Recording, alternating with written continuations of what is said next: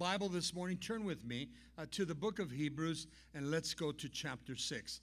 This morning, the dangers of not progressing. Very important teaching here.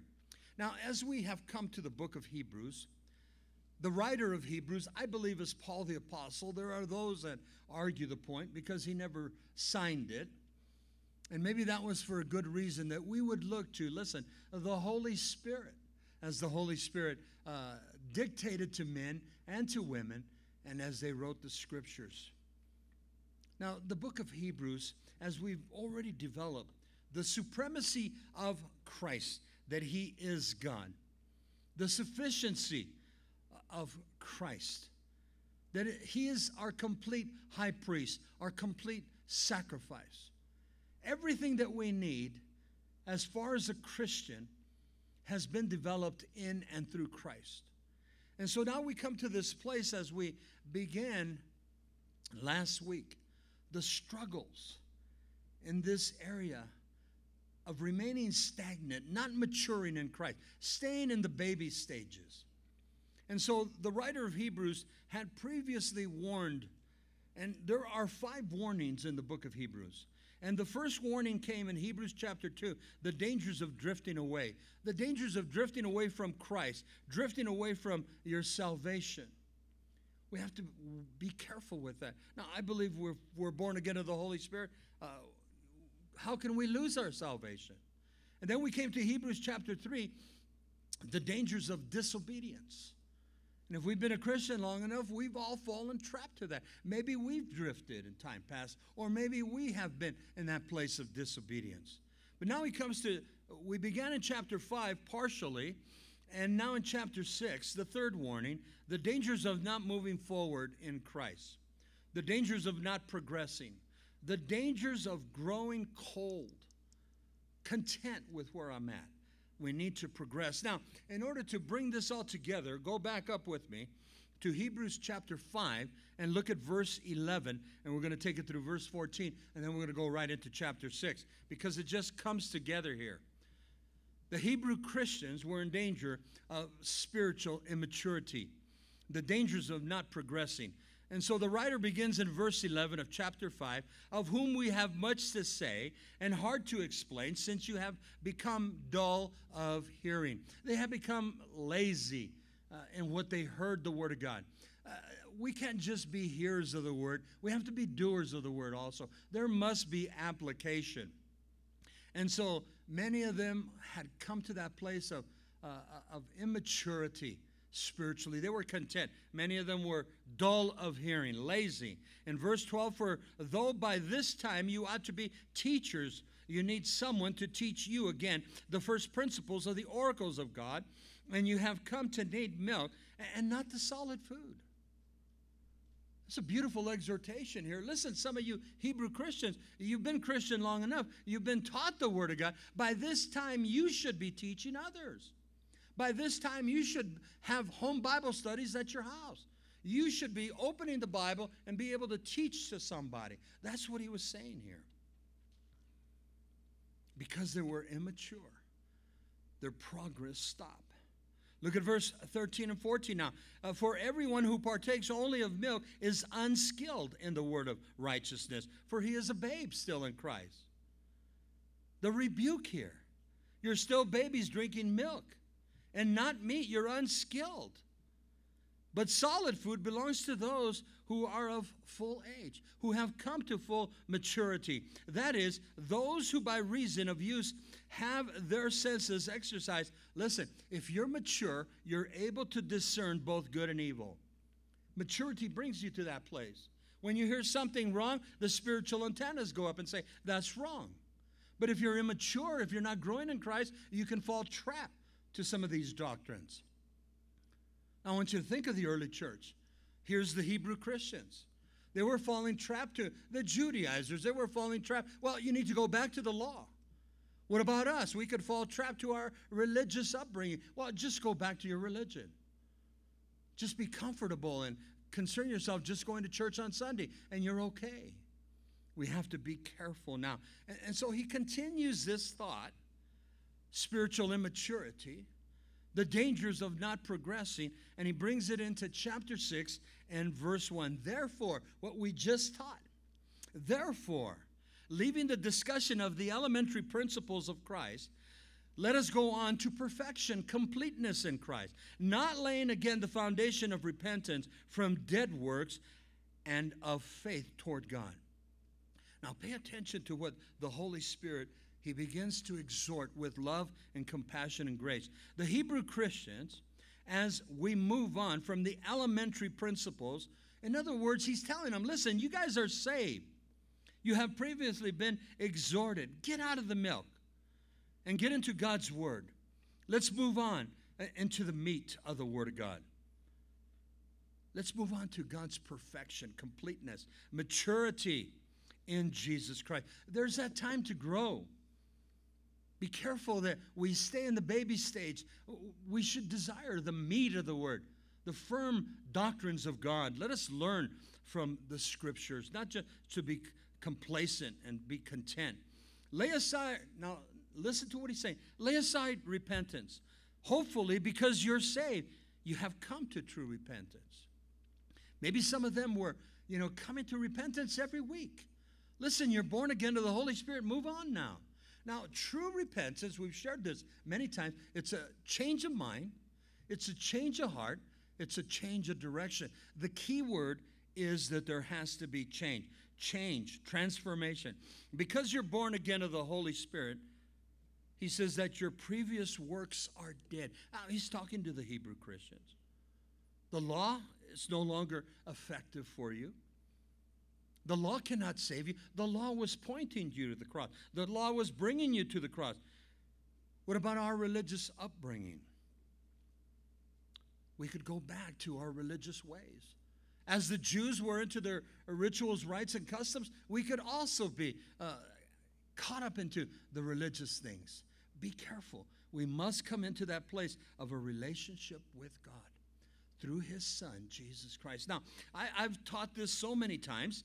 We need to memorize it. We need to acknowledge it. In 2 Corinthians 5:17, the writer says, if any man, any woman be in Christ, he or she is a new creation. Old things are passed away. All things become new.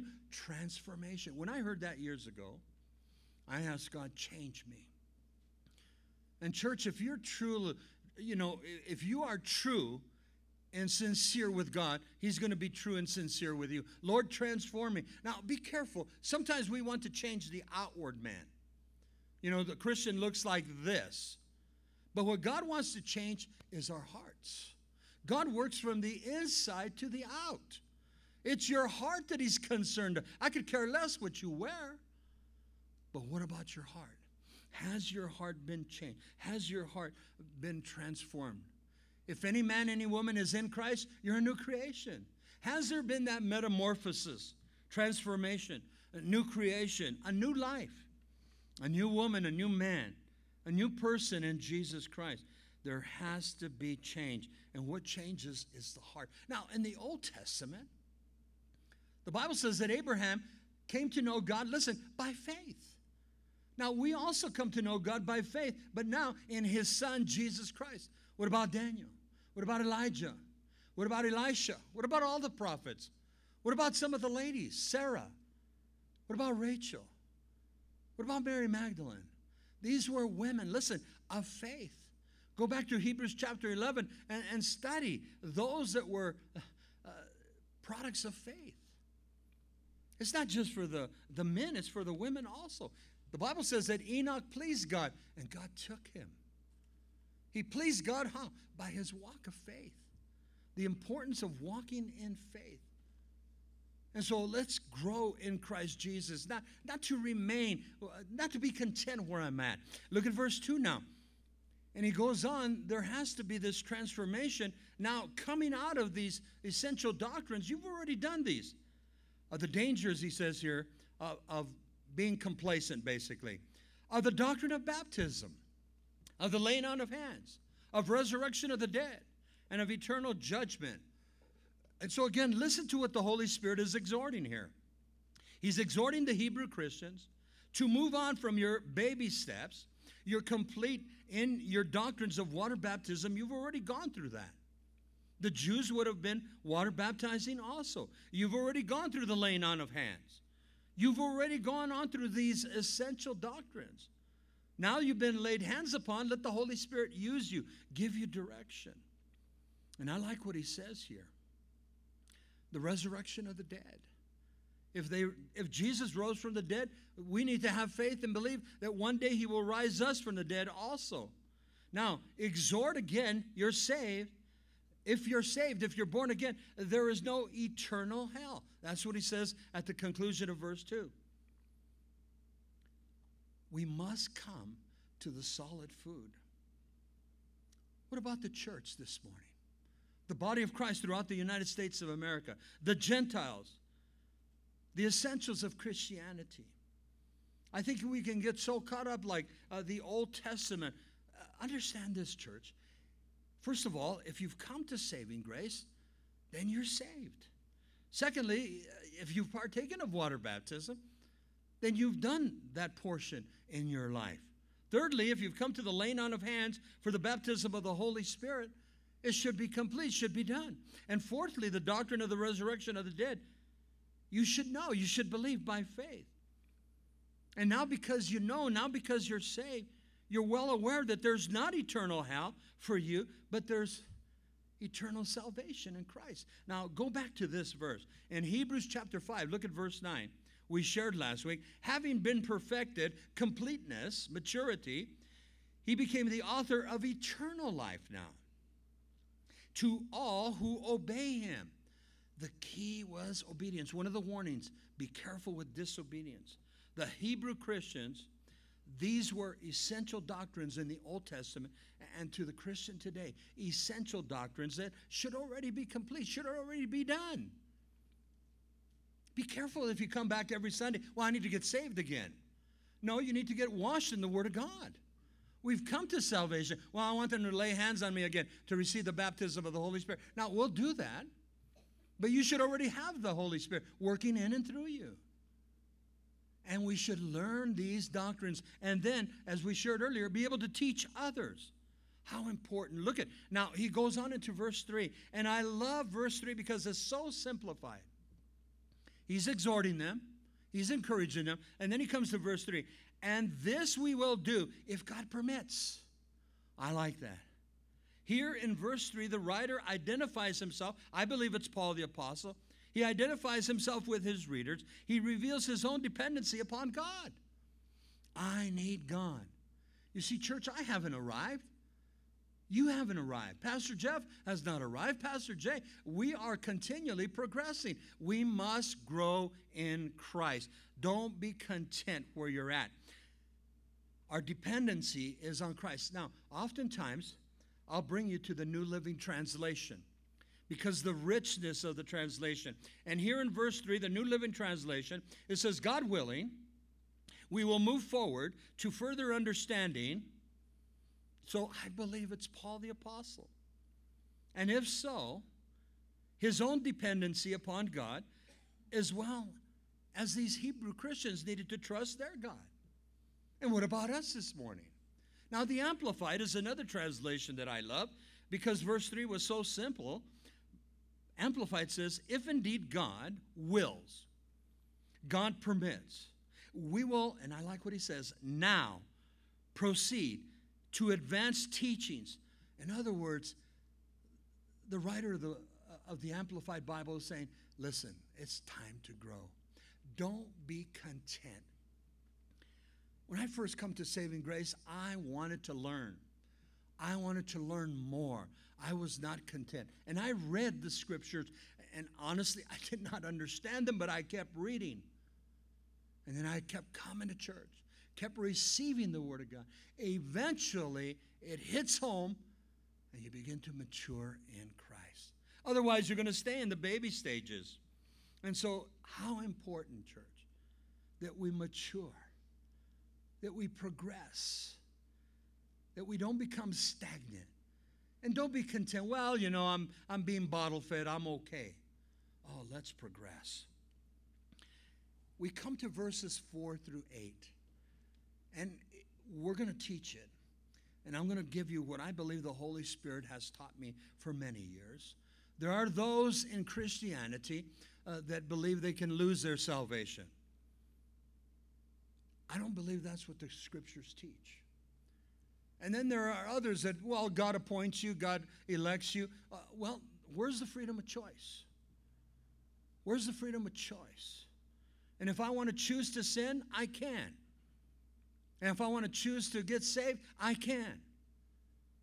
But God is going to keep me there. God is going to keep you there. The Hebrew Christians were struggling. So verses 4 through 8 are powerful. I want to say a quick prayer. Father, as we get into verses 4 through 8, Lord, I pray that you would open up our eyes, that we would see what the Word of God says. And Lord, open up our ears that we might hear what the Word of God says. But most of all, Lord, open up our hearts that we might place these words in our heart. Oh Lord, speak to us in clarity. In Jesus' name we pray. Now, from verses 4 through 8, it seems to read that we can lose our salvation in the church as well as here in the letter to the Hebrew Christians. There are those who move onto maturity, and there are those who, as we've been sharing, they slip, they drift, they fall away, and we're studying this morning the dangers of not progressing. The question that we have to ask, do they lose their salvation? And so we're going to read, and we're going to listen to what the Holy Spirit says. Now, the Holy Spirit has to say, not what man has to say, but what the Holy Spirit has to say. Because there are those that are going to condemn you. You make one sin and they're going to place you in hell. Now, I believe and I teach, listen, on eternal security. But I also believe this, if you're born again of the Holy Spirit, how can a true believer in Jesus Christ lose his or her salvation? Now, I also teach in eternal security, but the responsibility of the believer. Don't tell me you're a Christian. Don't tell me you're born again of the Holy Spirit. We're still doing drugs. We're still doing alcohol. We're still doing sexual sins. We're still lying, cheating, stealing. I mean, the list goes on. Where's the change? Where's the transformation? And yet we all struggle. Nobody's perfect. Again, 2 Corinthians 5:17, if any man, woman, or child that is in Christ, he or she, is a new creation now. There has to be change. Old things have passed away. Behold, all things have become new. There has to be this change. Is there evidence of change in my life and in your life? We shared this before. If you were to be arrested for being a Christian, is there enough evidence to convict you? I'll tell you, that floored me years ago. Is there evidence? So we're going to be speaking about fruit. Is there fruit of the Spirit? Now he's going to begin to break it down. Look at verse 4. For it is possible, or impossible, for it is impossible for those who were once enlightened and have tasted the heavenly gift and have become partakers of the Holy Spirit. Now, it's going to make a lot of sense when you begin to break it down. It's impossible for those who were previously enlightened, listen, the Greek word is shined forth, or come to the light, which is salvation in Christ, and have already tasted the heavenly gift, tasted or partaken of salvation. And the proof is evidence of the Holy Spirit working in and through you. Is there evidence? Is there evidence to convict you that we are Christian? Now, I want you to write this down. We've taught it many times. In Galatians chapter 5, verses 22 and 23, it speaks about the fruit, singular, of the Holy Spirit. It doesn't say plural, fruits of the Spirit, because years back I used to just read right through it. But what needs to work in your life is the first fruit of the Spirit is love. Love has to be evident. Love has to engulf you. And I'm talking about agapeo love, divine love, unconditional love, love that's always giving, never wanting anything in return. the fruit of the Spirit begins with love. Once love is accomplished in my life through Christ Jesus, and then he bestows upon us joy, peace, long-suffering, kindness, gentleness, faithfulness. It's beautiful. Goodness, self-control. But is there evidence? Now, we've been studying about the Old Testament saints. They came out of they came out of Egypt, and then they were going to the Promised Land. I want you to do a study, because remember, that first generation did not enter the Promised Land, the land of milk and honey. On your own, study Numbers chapter 13 and 14. We've often shared that when they left Egypt, it was an 11-day journey to the Promised Land. They stopped, listen, at Kadesh Barnea, and they just sat there. Now remember, they send out the 12 spies. Go into the Promised Land and see if God is saying what it is. And remember, they came back. 10 of those spies came back, and all they could say is there's giants in the land. There's walled cities in the land. There's great armies in the land. We're not going in there. But 2 spies came back, and they said, it's exactly what God said. It is the land of milk and honey. In fact, the scriptures tell us that they took a pole, 2 men, and they brought back a cluster of grapes. It was so plentiful that it took 2 men to carry back the evidence. 11-day journey, but they meandered for 40 years because of unbelief and because of rebellion. The Bible says that generation did not enter the Promised Land. In fact, Moses did not enter the Promised Land. Now, was Moses saved? Oh, obviously. We find Moses in Matthew chapter 17. There he is at the Mount of Transfiguration. We see Moses, we see Jesus, and we see Elijah. But Moses, because of his misrepresentation of God, did not enter the Promised Land. We're saved. We're born again of the Holy Spirit.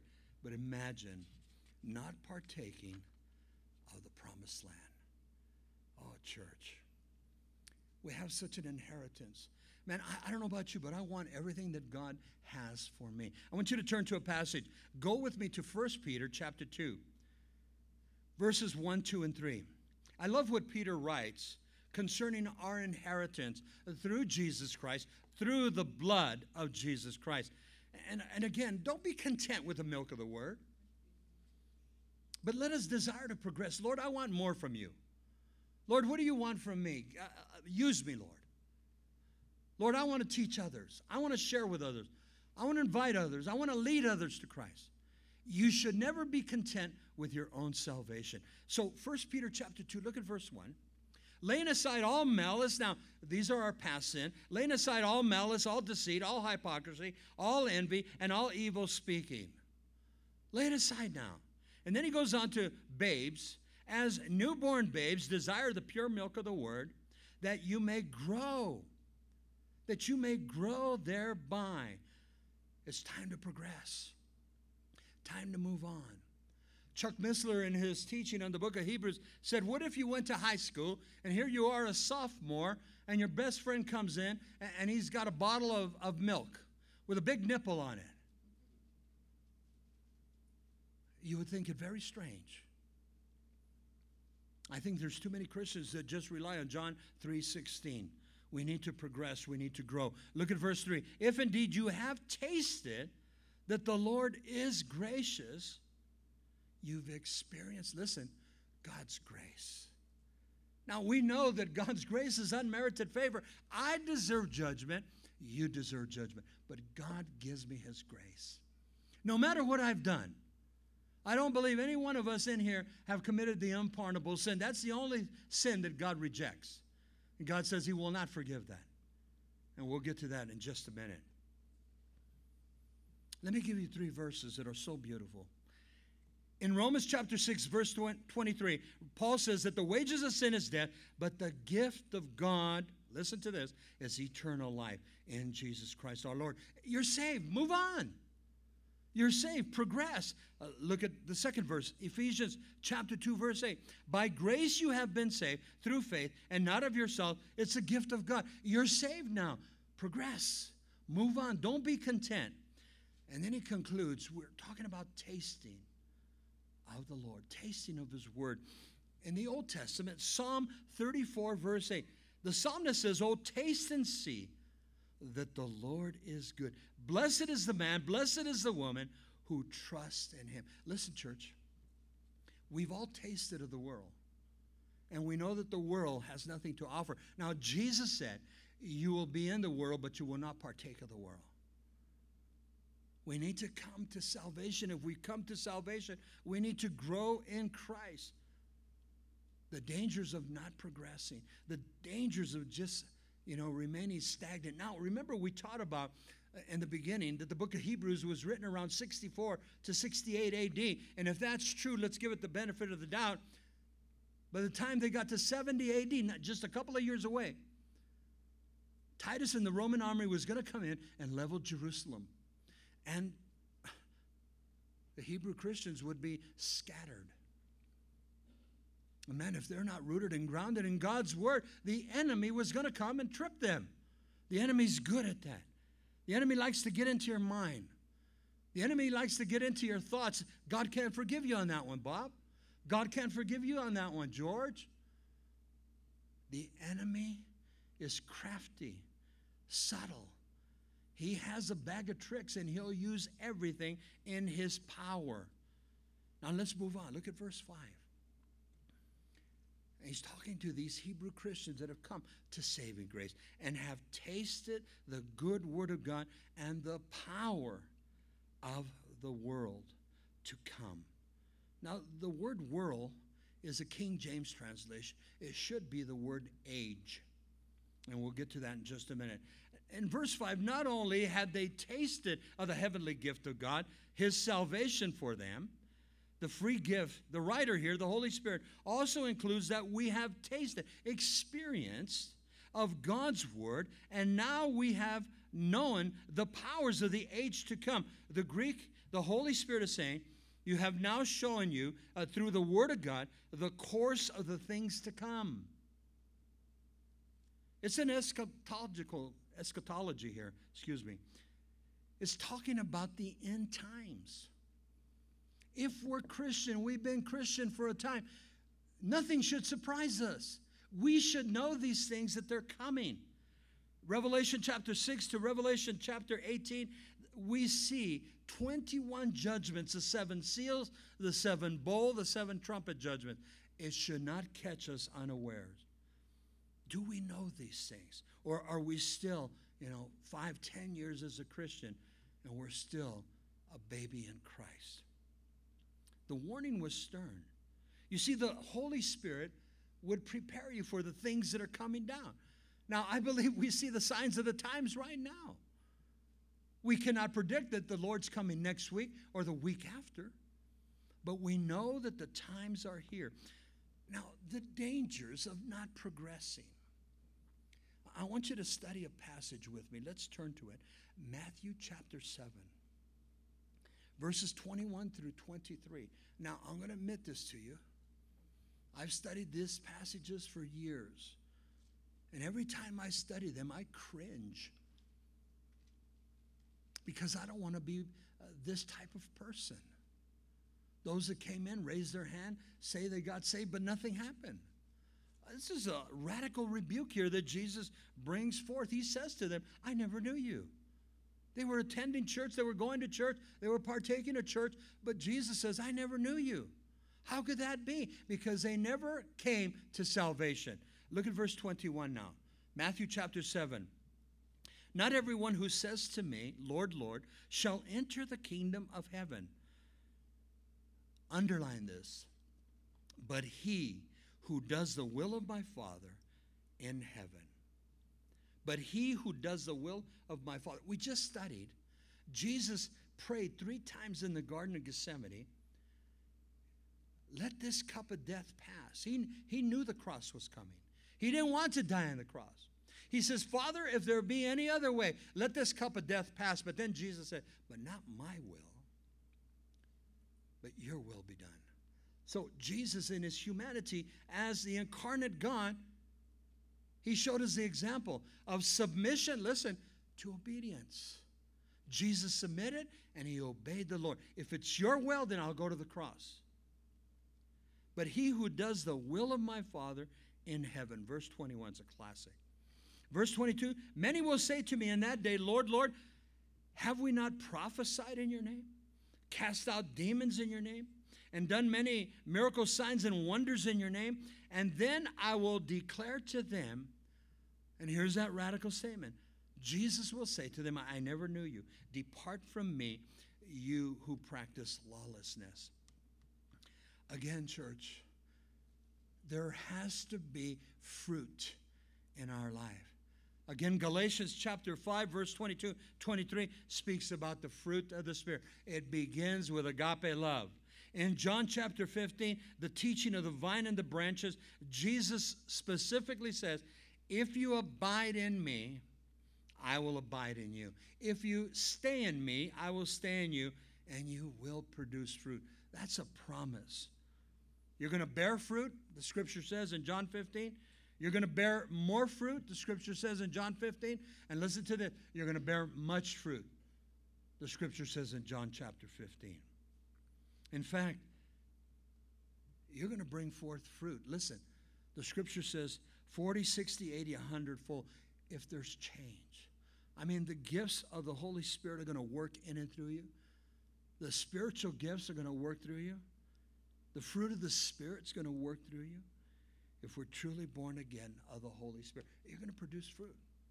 And that first fruit is going to start with what? Love, agape love. It's essential. Now, we're going to get to this at the conclusion of the study, but mark it down. In Matthew chapter 13, the parable of the sower and the seed and the soil, we know that the soil is the human heart. We know that the seed is the Word of God. We know that the sower is Christ. But in this parable, there are 4 hearts. Interesting that only one heart produced fruit. I believe that there was many times in my 3-year span that I was seeking the Lord that I would say that sinner's prayer, but there was no change because I didn't pursue change. I would just say the sinner's prayer, listen to this, a lip service. Well, my friend said I got to say the sinner's prayer. My friend said, read this and pray it. And I would pray it, but I don't know what I expected. I guess I wanted to see, lightning bolts. I wanted to see the handwriting on the wall. And if I would have, I probably would have died of fright. But this is where faith comes in. Faith comes by hearing, and hearing by the Word of God. As you progress, as you mature, as you come, watch how God transforms you. God changes you. And that's the whole purpose of Bible study. That's the whole purpose. Not a sermonette, but the whole purpose of teaching. That's why we go through the book of Hebrews. That's why we go through the 1st and 2nd Kings. That's why we've gone through the book of Galatians and so on down the line. We must teach the Word of God and receive from Him. Now, He's not finished yet. Let's go back to our text. Look at verse 6 now. If they fall away, to renew them again to repentance, since they crucify again for themselves the Son of God and put Him to an open shame. Now, when you come to verse 6, if you don't attempt the Holy Spirit to minister to you, you're lost. I tell you, I've struggled with this for many years. Can I lose my salvation? I have to ask the question, are you born again of the Holy Spirit? Has there been change? Has there been transformation? There's a progression. As the Lord, you come to salvation, you've come to water baptism, somebody laid hands on you, the baptism of the Holy Spirit. You believe in the resurrection of the dead. Is there change? There has to be this change. Now in verse 6, let me explain as much as I can. He's talking to the Hebrew Christians. These turn away from God. There were those that were backsliding. He spoke earlier. Some were drifting. Some were slipping away. Backsliding is impossible to bring such people back to repentance? It's a good question. Nailing him to the cross or her to the cross again. But I want you to pick up on this. I've studied Pastor Chuck for many, many years, and he has such a heart of grace. And Chuck fits that category. Listen to what he says here. They can't repent. They can't receive Jesus Christ again because they're already saved. Makes sense. Why should they come to repentance? Now the Bible says, come to a washing, come to a cleansing. Why come up and give your life to Christ every Sunday? You should have already done that once and for all. And now progress. Now if there's a place where you've backslid, a place where you become a prodigal son or a daughter, yes, there's that place of rededicating your life. But is God through with you? I don't believe so. Pastor Chuck says they can't repent. They can't receive Jesus Christ again. Why? Because they're already saved. We have to remember some of the attributes of God, what describe who God is.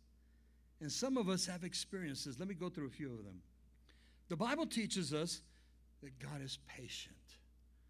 You've been a Christian long enough, see some of the things we've done, and you will respond, oh, thank you, Lord, for being patient with me, waiting for me. Second attribute, he is long-suffering. Third attribute, he is gracious towards me. The next one, he is merciful. Lord, have mercy on me. What about the grace of God? God is forgiving, another attribute of his. God forgives his. He's compassionate. He's loving. You see, all this comes together because of God, of who God is. We've all blown it at one time or another, even to the point where we think, God's not going to forgive me.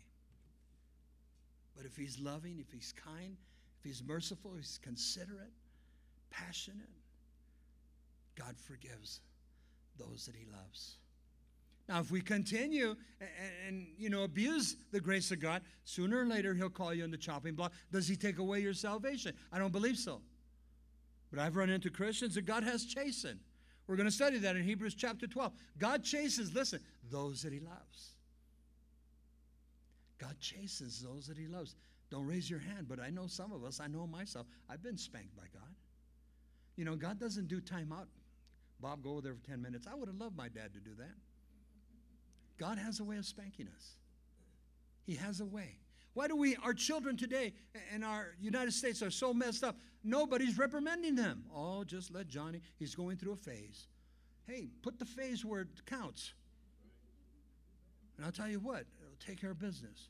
But now you can't touch anybody. I wish they would have told the nuns that were in our school. They used to beat us pretty good. And now I look back, I told Mary, well, I need to say thank you, Lord. But at that time, it sure hurt.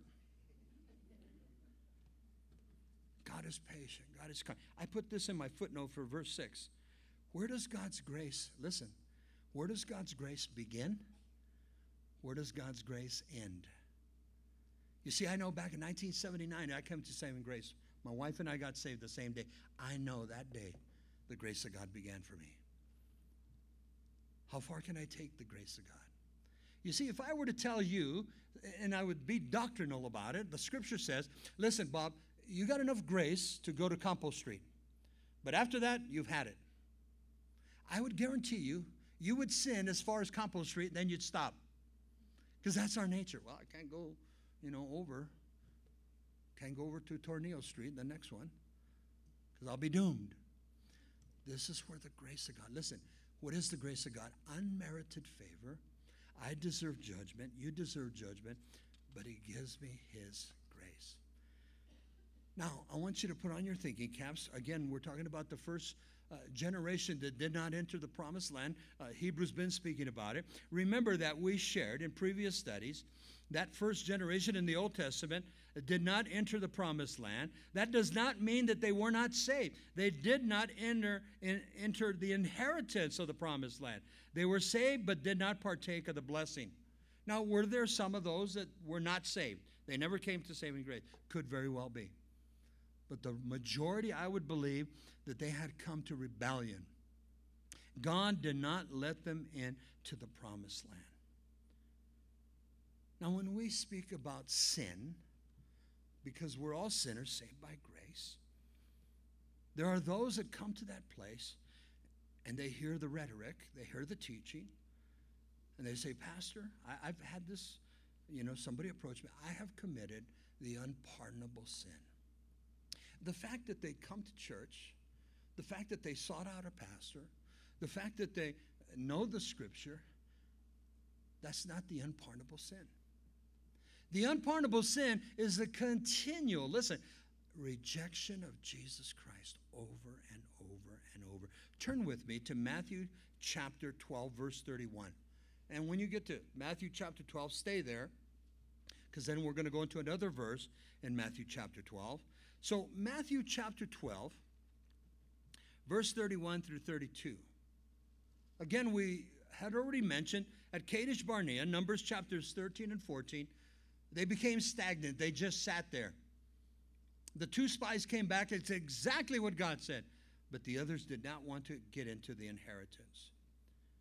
But the unpardonable sin, and I can guarantee you, each one of you here this morning, you're here and you have never committed this sin. And I don't think you're ever going to commit that sin. Watch this. Matthew 12, verse 31, therefore, I say to you, every sin and blasphemy will be forgiven men, but the blasphemy against the Spirit of God will not be forgiven men. In other words, because the Holy Spirit brings conviction, and there's continual rejection of Jesus Christ over and over and over. That's the blasphemy of the Holy Spirit. That's the unpardonable sin. Look at verse 32 now. Anyone who speaks a word against the Son of Man, it will be forgiven him. But whosoever speaks against the Holy Spirit, it will not be forgiven him, either in this age or the age to come. Why does he say the Holy Spirit? Because the Holy Spirit is a comforter, the Parakletos. The Holy Spirit is the one that comes alongside us and convicts us of sin. And we must come to that place of saving grace. Conviction comes through the Holy Spirit to man, to woman, to young person. When we sin, the Holy Spirit convicts. We must respond. Listen, we can either receive Christ or we can reject him. And so that continual rejection. I shared a short story in the first service. Years back, had a real good friend named Ron. And Ron was struggling with his walk with Christ. I mean, he would have good days and bad days, one of those, hills and valleys. And Ron was just struggling, and he would come to the church and talk to some of the guys. I've really blown it. I got drunk last week. I got really mad at God. And in fact, I told God no more. And the fact that he was there, the fact that he was confessing, the fact that he was convicted, he just needed to get right with God. But Ron took it to an extreme one weekend. He was angry with God. Where Ron lived, he lived at the end of a block, and at the end of that block was a small hill, and at the top of that hill was a light that kind of just shone, through that community where he was at. And so he was angry with God. In his drunkenness, he climbed that little hill, came to that post of the light, and he climbed it. Kind of reminds you of, what's his name? Nimrod, as he goes up to the ziggurat, and he's trying to reach God. And Ron gets up to the top, and he's shaking his fist at God. And when he's telling me the story, I kind of step back. I don't want to get toasted with him. And see, that's what I thought. But God, in his grace, forgave Ron. And I can honestly tell you today, Ron is doing so good, serving the Lord. He raised his kids in the Lord. They got married off in the Lord. And it's beautiful. But he went through this segment. And I think all of us, maybe not to that extreme, but we go through those things. Now, I asked you to stay in Matthew 12. I want you to go to verse 33 to 35 now. Jesus teaches, again, we go back to that position of fruit. Don't tell me you can lose your salvation. I need to ask you, you've come to salvation. Have you produced fruit? Listen to verse 33, Matthew 12. Either make the tree good and its fruit good, or else make the tree bad and its fruit bad, for a tree is known by its fruit. By its fruit. Jesus Christ will know mine, will know yours by their fruit. And the evidence is the fruit of love. That first fruit is it operating in and through your life. Verse 34, because the religious leaders were listening. He says, brood of vipers, how can you being evil speak good things? For out of the abundance of the heart, the mouth speaks. These religious leaders said one thing and they did another. In verse 35, a good man out of the good treasure of his heart brings forth good things, and an evil man out of the evil treasure brings forth evil things. And so here's the issue. The issue is with the heart, church. The issue is with your heart. Have you given your life to Jesus? In 1 Corinthians chapter 3, in 1 Corinthians chapter 6, Paul says, know ye not now that you are the temple of the Holy Ghost. We're so quick to go to the church and think that God's there. Yes, he is there. In the time of the Jews, they were so quick to go to the temple. We have to go to the temple. God's there. Yes, he was. But now through Jesus' death, burial, resurrection, ascension into heaven, he has made it accessible for us to enter the Holy of Holies. We have access, church. God has made it possible for us to enter. What a beautiful place when you think about it. I can come, as we shared last week, boldly to the throne of grace because I'm born again of the Holy Spirit. The Holy Spirit tabernacles within you. He abodes within you. You're the temple of the Holy Spirit. But yet the enemy's going to attack. I want you to write down 2 verses. In Genesis chapter 3, Satan attacked Eve by challenging God's word. He gave a half-truth and a half-lie. That's the enemy. We already went through this in Matthew chapter 4. Satan attacked Jesus by challenging God's word, and Jesus responded, remember, with the word of God. It is written, it is written, it is written. Satan would love more than anything to challenge your salvation. Remember this, the God that we serve is a forgiving God. The God that we serve is a forgiving God. You know anybody that says, I don't go to church because I've committed the unpardonable sin. You know them. Have they committed the unpardonable sin? Have they completely, totally rejected God? Usually the enemy keeps them away. Listen, don't come back. They don't want you there. And yet God's waiting. Remember the prodigal son? The other brother couldn't handle it. When the prodigal son's dad saw him coming, boy, he went, ran to him, kissed him about the neck, put a cloak upon him, put a ring on his finger, killed the fatted calf. And remember the other brother? He was angry. He was angry because his brother had taken his inheritance and squandered it. He went to Las Vegas. He came back in a barrel. And, he says, well, what about me? Oh, church, I wish I could deeply and completely and totally explain God's forgiveness. All I can tell you that it's there. God's grace, all I can tell you that it's there. Now, we come to the conclusion. Remember Matthew chapter 13, the parable of the sower and the soil? It just comes together here. Verses 7 and 8. He goes, for the earth which drinks in the rain that often comes upon it and bears herbs, bears fruit. I like what he says here. Useful for those by whom it is cultivated. Receives blessings from God. In verse 8, but if it bears thorns and briars, it is rejected and near to being cursed, whose end it is to be burned. To be burned. In John chapter 15, in that beautiful teaching, in order to bring forth fruit, sometimes, listen, we don't like this. Sometimes God has to prune us. Sometimes God has to chip away that old man, that old woman. And sometimes we think he goes too far. Years back when we lived in Southern California, we had some fruit trees in our back. And, you know, I'm not the green thumb guy. My grandfather was an ex-migrant worker. And my grandpa, I mean, he could do wonders. And so my mom said, you need to get Grandpa to come out here and to prune the trees. And so, you know, I don't know nothing about pruning. I go, Grandpa, would you? Yeah, I'll be out there. So I went to work. I'm at work for 10 hours. I come home. The backyard's bald. I go, Grandpa came to kill my trees. No, he pruned them. He pruned them to a nub.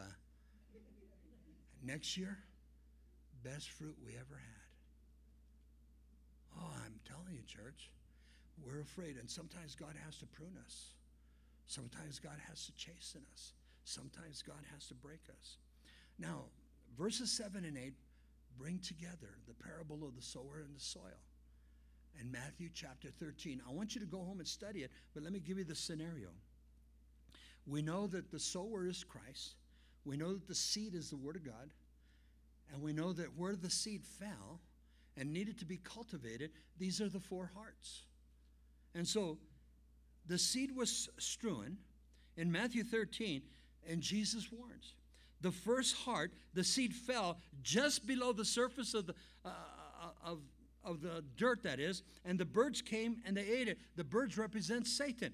The second heart, the seed fell on stony ground and did not grow because it couldn't get the nourishment. It died.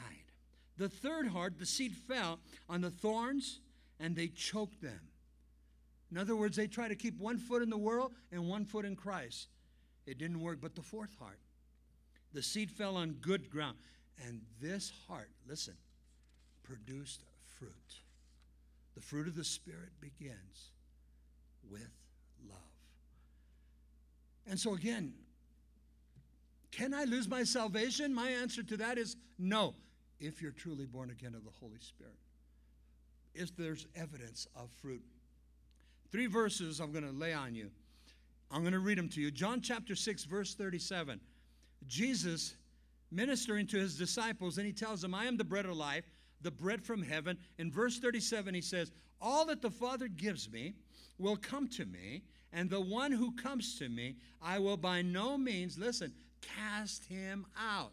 What a promise. In John chapter 10, Jesus declares there, he is the true shepherd.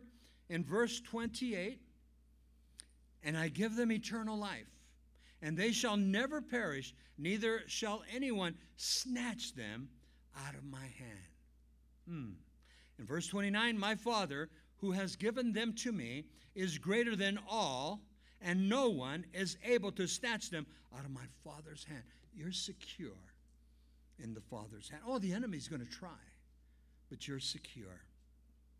Lastly, in 2 Peter chapter 1, verse 10, Peter encourages, make your election sure. Your call to salvation, make it sure. In verse 10, he says, therefore, brethren, be even more diligent to make your call and election sure, for if you do these things, you will never stumble. You will never stumble. Beautiful place to be. I want you to turn to this last passage. We have about 2 minutes to go. The epistle of 1 John, towards the back, chapter 4. We talked about the fruit of the Spirit. It begins with love. Jesus says, you abide in me, I will abide in you. You will bring forth fruit. Conclusion here, 1 John, the epistle, chapter 4, verse 7 and 8. Beloved, let us love one another, for love is of God, and everyone who loves is born of God and knows God. The word love is agape.